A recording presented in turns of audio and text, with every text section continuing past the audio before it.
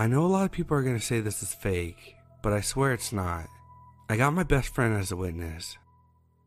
This happened a few years ago when I was about 13. I'm 5'7" and about 125 pounds, so I'm pretty small, but I usually have pepper spray and a pocket knife on me.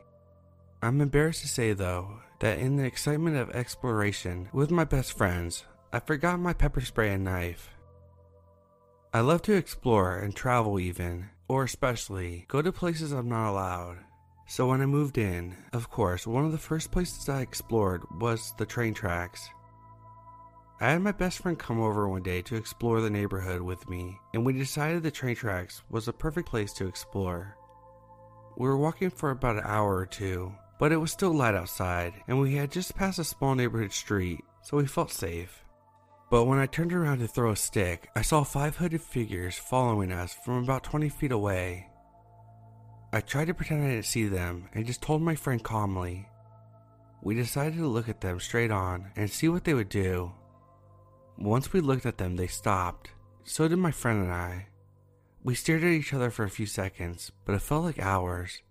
Finally, they made their move. 3 of them went to the left and 2 of them went to the right. When we heard the sounds of the loud and fast footsteps, we finally snapped out of our trance and ran as fast as we could.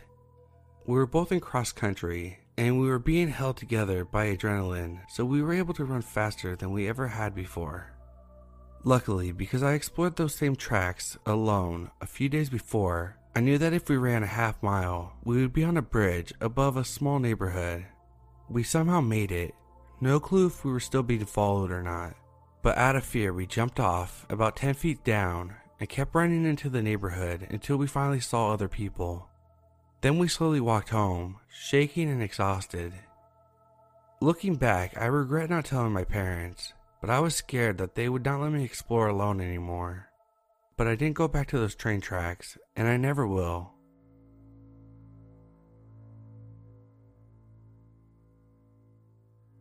This happened to me about 6 months ago. My boyfriend at the time and I were sitting in the living room of my apartment when we heard a knock on the door. He asked if I was expecting anyone, and I said no, but I would take a look just in case to see who was out there. He stayed on the couch while I looked through the peephole. The apartment was set up in a way that it didn't allow him to see from the living room to the front door. Outside there were 2 people. One African American man, looked about mid-20s, and a much older Asian woman who looked to be in her 60s. For whatever reason, I decided to open the door. When I opened it, the young man said, "Hi, we are part of so-and-so religion, and we would like to talk to you about it." I have a 50-pound dog who was trying to get outside, so I said, "Sure, hold on, I'll come outside because my dog is trying to get out." This is a huge mistake. I want to clarify that this was very out of character for me. However, I recently became closer to God and was wanting to give these people a chance, as I didn't believe any harm would come of it just by listening to what they had to say. I stepped outside and closed the door behind me and listened to them. They said something about how they prayed to Mary instead of God because she was the one who birthed Jesus. I don't exactly remember, but it was something like that. I thanked them for their time and then said something like, "But thank you guys, stay safe out there." The Asian woman visibly starts panicking and says things that I don't understand in a different language. When I look at her partner to see what he has to say about her behavior, he says, "No problem, maybe you want a pamphlet though." I reply, yeah, sure. Not wanting to be rude and also to do some research on the religion as I never heard of it before. The guy then says, "Okay, great, we have them in the car, you can come with us, we're parked right in the front." This is when I start to feel weird. I lived on the 3rd story of the apartment complex and was not really the best, and there were no security cameras anywhere. Why would you leave the pamphlets in the car? If they're going door to door, it wouldn't make much sense to have each person they intrigued come down to the car. The woman grabbed my arm and started directing me to the stairs. In a split second I yelled, "You know what? I'm a Christian and very happy in my faith, but thank you both anyways." The woman said something in her language again that I didn't understand, and the man goes, "Are you sure? We can get it to you fast, we're parked right there." that my heart generally sank into my butt. I started sweating and looking for ways to remove myself from her grasp and the situation entirely. I know I must have looked panicked, and I was. What do I do? How do I get away from the immediate danger I just put myself in? I was thinking and just blurted out that I was sure, yanked my arm away from the woman, who ended up scratching me in her grasp, and bolted inside. I locked the door behind me and told my boyfriend what happened. That's when he looked at me with a face I'd never seen before in my life. He tells me about this religion that has been on the news for the last week because women have been going missing, and the one thing they have in common is some of their neighbors saying that they had been solicited by the group the same day or around the day of the neighbor's disappearance. I read some articles to fact check what he was saying, and he was right. The police were saying it might be in connection to a sex trafficking ring that was moving from neighborhood cities and now were suspected to be in ours. It gets weirder somehow. I seriously freaked out and went straight to Facebook Live to share with my friends because I wanted to warn whoever I could. I set the privacy to public after the live ended and went on with my live, still a bit shaken, but I was fine. 1 week later, I get a Facebook message from someone who is, I'm assuming, part of the religious group, telling me that I needed to take the post down, and they were not nice about it. After I said I wouldn't, because I wanted to educate anyone who lives in the town, she told me I was a spoiled egg and I would regret making that video. I was scared and blocked her immediately, set the video to private, and called the police. The police said they couldn't do much about it, as I didn't have a make or model of the car that they were in, so there's no proof that they had came to my apartment or who it was. Here's the part that still freaks me out. When I went to show them the Facebook messages, I went to unblock the lady and her page was completely deleted. I still had the messages, but it was like I was talking to a little gray default profile picture. Even the name change is something that seemed to be random clicks on a keyboard. I want to end this by saying I'm working on not being such a trusting idiot with people. I know things I should have done differently and still get upset with myself of how stupid I acted.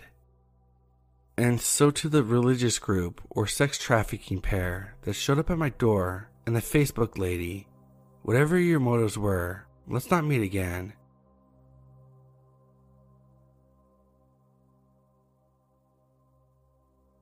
I don't know how to start this gracefully, so here goes, or for sure if it belongs here, but it's downright creepy. I'm getting on a train to head home on the afternoon of October the 1st, 2019, about an hour's journey. The train is nearly full, and probably a few minutes after getting to my seat, a young woman, about my age, early 20s, sits next to me, probably due to the lack of space. For the first 30 minutes, it's uneventful, with no interaction between us. An elderly couple gets on the train, and she offers to give up her seat. I offer to do the same so they can both sit. The elderly couple thanks us for the offer, but declines and sits on the stairs. It's a double-deck train. I get up to go to the bathroom and return a minute later. She has moved into the window seat, where I sat, and offered it back to me. I said it wasn't necessary, but she moved back into her original spot anyways, and I sat back down in my window seat. She then uses this as a pretense to start a conversation with me and complimenting me on my willingness to give up my seat alongside her. We then begin to talk about our respective days, innocent enough. I was at a convention for my job, and she was heading up to visit family and claimed to have lived in the area in the past. I know this was only a few days ago, but my memory is really shot due to unrelated mental health issues I have in my life right now, so this might not be perfectly accurate, but it goes something like this. She ends up asking me where I was getting off. I tell her. She says she's also getting off there and asks how long until we arrive. I should have noticed this as a possible red flag in hindsight, but it could just be a coincidence or not familiar with the area anymore, as there was only a handful of stations the train stops at. I gave her my guess and told her I usually don't catch the train myself, so it might not be perfect. We kept talking about relatively innocuous stuff. We exchanged names. I won't mention names out of respect for her identity, regardless. She eventually asked where I worked. I told her I worked as a computer technician at a school.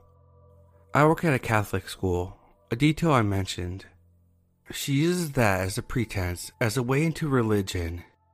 She asked me if I participate in any religious functions at the school, Mass, Holy Communion, etc. And I tell her I don't actively participate in them and that I'm not religious. As I tell her I'm religiously agnostic, leaning towards atheism, a detail I didn't mention. But I also mentioned that I was raised Catholic and went to Catholic secondary school. She then claims to be agnostic herself a few years ago until she found Jesus and led him into her heart, which she claims has been helpful with a lot of her mental issues that she was having. At this point, I'm just curious about her story. I will generally humor anyone, as I like to hear about people's experiences and point of views, as long as it's not directly hostile to a group of people. Knowing what I know now, I probably wouldn't have. I listened to her harp on about it, while she occasionally asked questions about me, like what worries me about life in general. During this, she gives me a pamphlet, and we continue discussing until I have to interrupt her. As we approach the station we are meant to get off at, she asked me to do a prayer on the bottom left of the front page of the pamphlet. I oblige her, and do it partially out of curiosity, as I haven't done it in a long time. Before we part ways, she asked me for my email. I tell her and she types it into her phone. I don't know why I did this. Maybe because I hate disappointing people, or was curious, I don't know. I make poor decisions in my current mental state. We then hugged and part ways. On the 4th of October 2019, I get the following email. This reminded me about the encounter. Having already read the pamphlet, I read it again, and I see the website mentioned on the back. After a little digging on the web, I noticed the website on the pamphlet, and it's affiliated with the Family International, a religious cult that sexually abuses children, and a whole lot of other things. I was just in shock and disbelief.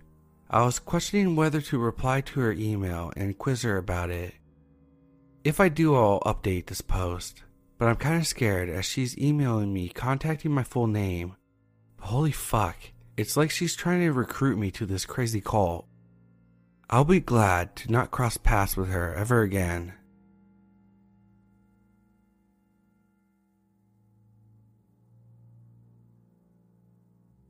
A little over 3 months ago, a man knocked on our door while it was just myself and my son home alone.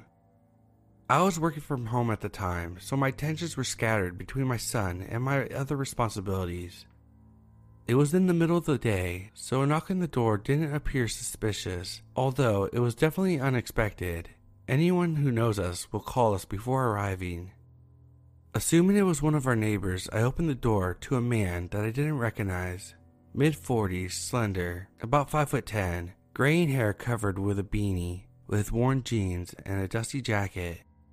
Hi, I'm Tom from Thomas Ministries. Wonder if you could use any prayer today.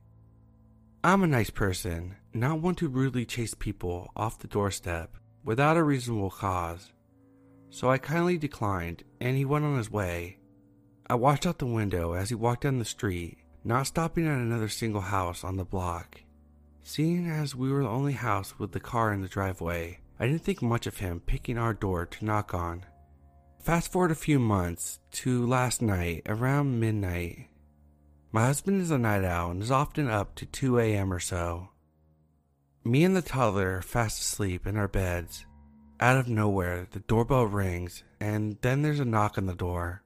Our dog barks, and I wake up. Our bedroom is just off the living room, so I was able to lie there and listen to my husband as he opens the door. I overhear him telling the midnight stranger that we have a God, we're not interested, and to leave, in a much more stern and aggressive tone than I am capable of. After the door shuts, my husband enters the room a few seconds later and describes the interaction to me. The description and interaction matches the exact man I encountered a few months earlier, except this time it's midnight, and there's no ministry on this planet that would encourage door-to-door ministry in the dead of the night. My husband watches the man do the same thing as before, walk down the street, not knocking on a single door in sight. Now, I feel it's important to acknowledge the lack of judgment on our part. The door should have never been opened. We should have called 911, not an emergency, and reported it. This was a mistake, and fortunately for us, it wasn't a deadly one. Lesson learned 1,000 times over, and mistakes will not be repeated. Our house is protected, and we are even more prepared. I sincerely hope that we do not encounter this man again. Thoughts of the East Area Rapist and Night Stalker documentary swarm my head, and I think how easily things could have gone wrong. How easy it would have been for us to look past this and not recognize the sign of danger. Given that the first time he knocked, it was just myself that answered, I can't help but wonder why he picked his house again to knock at in the middle of the night. I would like to think it's just a mental illness, but you never really know until you know, and I hope and pray that we never have a chance to.